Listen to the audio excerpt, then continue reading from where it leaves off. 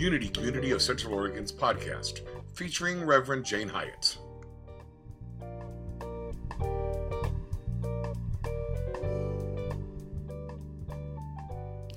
When I thought about this whole idea of one world, and we say that all the time, unity, one world, but what does that look like in practicality? So, I was at the Unity Convention recently, and the theme for this year was Unity Wide Open. And I was so struck by, it makes a difference in terms of little things that you do. Like, for example, we have a lot of people that serve on the platform here, including Gabe, who is 15, and it says something about our value for multi-generational as a community, that you don't have to be old in order to have some kind of authority. Are you talking about me? You young whippersnapper. But at the Unity Convention, there was such an array. There were the kind of two people that were the hosts. They would be like the platform hosts throughout the whole thing. There was a gay man and a woman, and so it's like there are lots of gay and lesbian leaders in Unity. We don't need a Pride Day in order to honor people, because Unity really stands for you can love whoever you want. Love is what matters. We had a Baptist minister who gave a presentation. We had a black man from Portland who's doing this amazing work that I'm going to tell you more about next week, with people who are trying to shift the consciousness in the world. It's a very cool program. We had a Jesuit priest who is working with gangs and former felons. Well, I guess they're considered always felons, but people that were gang members that have been to jail, and he's helping them get on their feet, and they have this amazing program down there, and he talked about that. There was just such a wide variety of opportunities that Unity really stands for. One of the things, I am so impressed with the new CEO for Unity headquarters, who is just completely behind, what do we need to do to get this message out? Unity is not, the worldwide organization is not sitting around just saying, oh, hey, we've got a great message, hope you find us. They're actively saying, no, we got to get out there with it. We have to look at where have we created borders in our consciousness and take those walls down. And we all have them. We all have the people that it's just like, well, the problem with them is, and we create this whole wall of our ideas about them that may not even be true. I had an example at the conference of, there was one man there who was on the committee when I was being considered for ordination to Unity, and this particular person had some questions about me and was I ready and things like that. And so I realized I had constructed this wall between us that, oh, he's my enemy. I mean, they did grant me ordination, he did eventually, whatever his issue was, it was satisfied. But I ran into him at this conference and he didn't acknowledge me. And so I thought, well, see, here is proof. We are really enemies. He doesn't like me. The wall got bigger. And then he came over to me. He actually sat beside me at the banquet, and he said, oh, Jane, I didn't recognize you before. I had changed out of my schleppy clothes and was actually dressed up, so maybe that's why, I don't know. But it was like, that was totally a story I had concocted, and it was putting up a wall between us that did not need to be there. He had nothing against me. You're making me think of something. Yeah. It's confession time. Do we have any Catholic priests here? I need to confess. So, as you're talking about that, I'm thinking about my first experience in my spirit group. I'm the spirit group coordinator, in case you guys didn't know yet. And I've been in some spirit groups. And so we had a conversation about spirit groups. And I was thinking about, like, what was the most impactful thing that I experienced from spirit groups? And as you were saying that, I realized it was the wall of expectation I put up on the people in my group before I even knew them. You know? Like, you see the list, like, I don't know this person, I don't know this person, I don't know this person. Are they like me? Are they not like me? Are they, fun and outgoing? Are they old? Are they too young? Yeah. Right? And so I had all these expectations and walls up. I mean, not big Talk about walls. border guards. Border guards in my bubble of what I was thinking this experience is going to be like. And almost immediately after our first meeting on all my spirit groups, these walls just dissolved, and I fell in love with every single person in the group, and I realized how in my everyday life I do that. We put up walls to people before we get a chance to really let them in to our hearts. And I was amazed, and still am amazed at the diversity of people in my groups that I've come so close with that I don't think I ever would have had it not been for being in that safe environment of the spirit group. I think that's one of my favorite things about spirit groups is when we sit here, think about, where do you sit? Do you sit in the same seat every time? Or kind of in the same area because that's where you're comfortable? And then the people that don't sit kind of where you sit, do you know them? Are there people here who in your mind are other? That doesn't really look like somebody that I'd want to talk to. I mean, I don't know. I don't know if you do that. I've got a great experiment. Yeah? I just thought, okay, you're listening to Jane and I talk, right? Okay, watch this. How'd that feel? Good. Okay, so wait, check this out.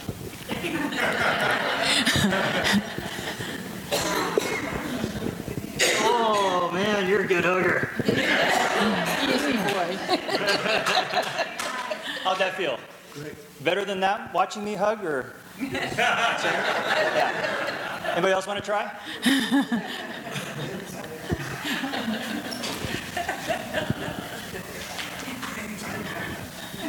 Felt better than watching us. That's the experiment. Yeah. That's what spirit groups are like. You can be involved in a spiritual connection versus just watching it happen. You know what I mean? I mean, you guys are more than just watching. I mean, we get fired up by Jane's talks and all that, but the spirit groups give you a chance to one-on-one make that real connection, and that's so much more powerful. It's almost like it should be required, I think. Yeah. Money back guarantee, But I feel like that's such a vital part of our connection, of our building our spiritual selves and our growth. Yeah. Is to actually get one-to-one and break down those barriers that Jane's talking about. Yeah. And to realize we can love anybody in this room if we just let ourselves. That's what's powerful to me. It's so amazing, too, what happens in those groups because people share things and they try something new. Like part of it is praying together and meditating together. And so I've seen people that had never led a meditation. In one of my groups, she did it like the very last time, and she'd gone on YouTube and she'd done all these things, and she led this beautiful, beautiful meditation, totally outside her comfort zone. And she was amazing. Somebody at the Spirit Group Summit was talking about in her community a woman who had been involved in Unity for 30 years. For the very first time in a spirit group, prayed aloud in front of somebody. She led a prayer. And you'd think 30 years, somebody might have had that opportunity. But really, look at yourself. Have you had that chance? If what you do is come on Sundays always, you really don't lead a prayer. And maybe you don't go home and, maybe you do like a blessing, and you might lead one there, but maybe not. I don't know what your practices are. So there's something where we can really step into that whole process of awakening and make our spirituality more real. So it's something that I'm going to probably step slightly shy of requiring all of you to do it, but I really want to encourage it. I want to see everybody in a group having that kind of strong weaving amongst us. I think what you said about the comfort zone is really important too. If you guys, let's all be honest with ourselves here. We have our comfort zones, our bubbles, right? That we don't want to step out. And even if we know praying with somebody or being in a spirit group is going to make us better, make us feel better, make us more powerful, we still have to step out of our comfort zone to do that. We have to be vulnerable to the people in our group. We have to make a time commitment. We have to turn away other things. But that's the only way we grow is when you step out of your comfort zone. I mean, Claire was talking about our son going on his first backpacking trip this weekend, and we were kind of nervous about this whole thing, setting him loose up to the wilderness and stuff. Of course, I gave him a GPS, which saved the day, by the way. I know my GPS love affair. But it was him. I realized when he came back, this is like the most wonderful memory. We drove up in our RV to pick him up at our designated meeting spot. And as we come around the corner, there's a little stream, and he and his buddy are in the stream with their boots off, and they're dancing, and he's going like this. And we drove up, and I see him dancing and doing a jig, and I said, he had a good time. I could tell he had a great time on that trip. And my heart just overflowed to see that, And I realized, hearing his story, that it was the adversity of hiking through the snow, having no trail, using the GPS, finding his way, trying to make camp in the snow, and all the tough things that he went through that made it such a great experience for him, that it wouldn't have been the same if he hadn't had those challenges, if he hadn't pushed himself out. Right. And that gave him such a sense of accomplishment. Yeah. And sorry. Okay. It'll be all this sign language. I get all excited and I forget. So I think one of the things that I like about spirit groups is it gives us a method for reaching out beyond our borders. So ideally, in your spirit group, there would be some people who don't go to Unity. That's how we got Kevin here. He did not go to Unity when he first came to a spirit group. So I know that some of the groups have had people in them that don't come on Sunday and may never come on Sunday, or maybe they will. But what Unity is saying is we have to step beyond our borders. We have to open our hearts and our minds and get these teachings beyond here. Most of us are like, we don't want to be considered evangelicals. We don't want to go knocking on doors because we have a border in our minds against people who do that. We have made a decision that people who do that are not okay. And it's true. If you think you're not going to get me to do that, and I'm not asking you to do that, but I'm still saying, notice your reaction. I have a reaction. If you ask me to go around and knock on doors, you're going to have a problem. I don't want to do that. I don't like that idea. But there's a difference between me saying, I don't think that's an effective idea, and saying those people.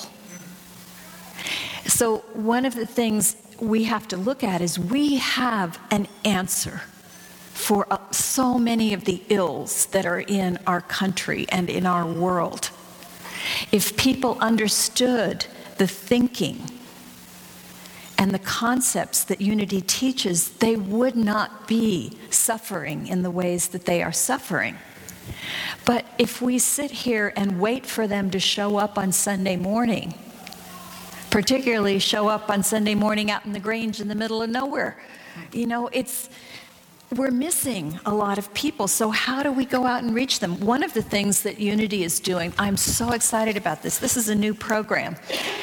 These packets are free for people who are suffering with cancer and their families. They've got a whole, my inner strength is greater than any outer appearance is a daily word. They've got something about find a Unity community near you. There's a booklet on Never Alone, Facing Cancer with Faith, a book of healing thoughts. So we can order as many of these as we want. What we will need to make this work is people who feel called to say, I'd like to go over to St. Charles, and make visits to the people over there that are being treated. Or, I don't really know all the inroads of how we're going to find out. Some of you just know people, you have friends. Some of you are going through cancer treatments, perhaps. But we can get a supply of these, and when you know somebody, you could take them. But there might be somebody who feels a call to that ministry that would like to, go on a regular basis. When they've done those first, they're going to develop something for people with addictions. They have other packets in mind, but they're thinking in terms of how do we get this message out beyond the borders. And so, I ask each one of us, who could we tell about it? And spirit groups are kind of an easy way because there isn't the load of come to church and, I hate church. The church was bad, whatever it was. The spirit group is, hey, come over to my house. Good gateway drug. Yeah, a good gateway drug. I like that. This little pill.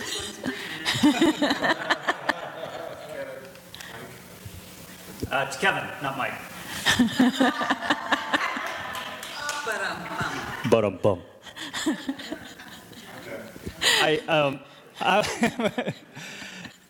it really made me think about, I think about stories from my life, things. You guys try this now. Just think about some of the most memorable experiences you've had in your life.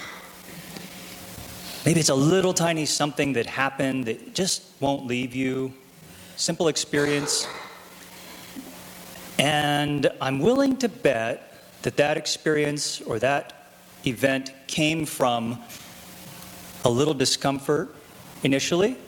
Maybe you stepping outside, doing something different with someone different, going to a different place, trying a new food, skydiving naked.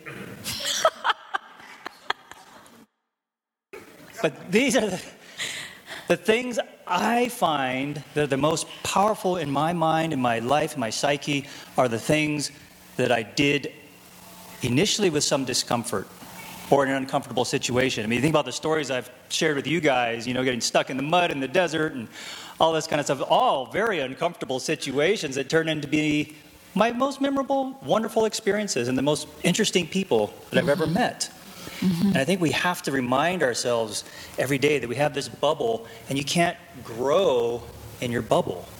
You can't create in a vacuum unless you want to suck, right? That's just kind of a law. So remind yourself every day, what can I do to make myself a little uncomfortable? Maybe it is telling somebody about this packet that you would be like, I want to be like the knock-on-door people, or joining a spirit group, or opening up to somebody here in church in Unity that you just never thought you'd open up to. Mm-hmm. I found it powerful. As a prayer chaplain, I've had the opportunity to pray with some of you and to hear some very personal things, and I always feel deeply moved and blessed by that experience, by that privilege, mm-hmm. I guess you could say. Yeah. It changes me in a very positive way. Very positive way. It's good to know you are trainable. Trainable.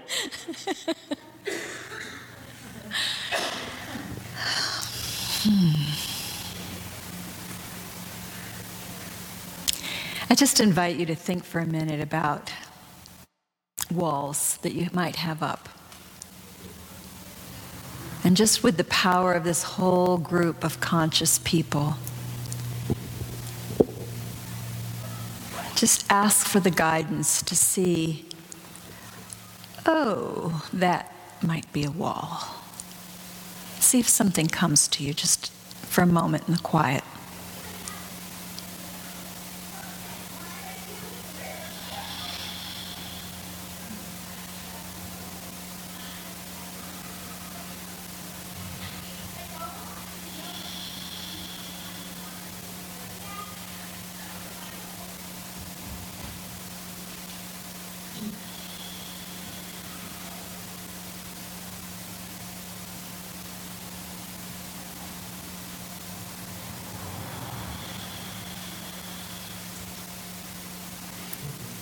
Just a show of hands, how many people have something that came up for them?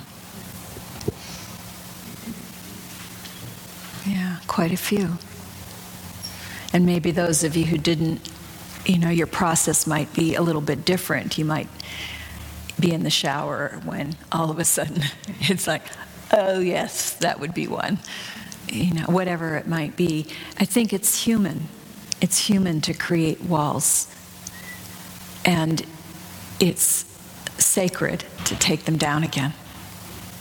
It's when we take down our walls that we find the oneness that exists and the power that is in that. We are part of all that is. We are part of the cosmos.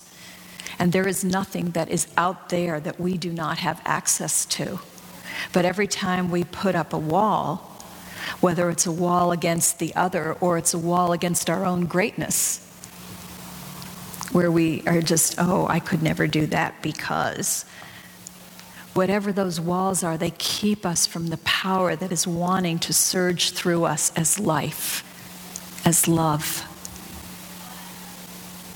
And so let's just collectively ask for the grace to let go and take down the walls, for the grace to be able to see everywhere we look oneness, whether it's up close or from a distance. We are all one. And that is a great cause for celebration and a great source of power.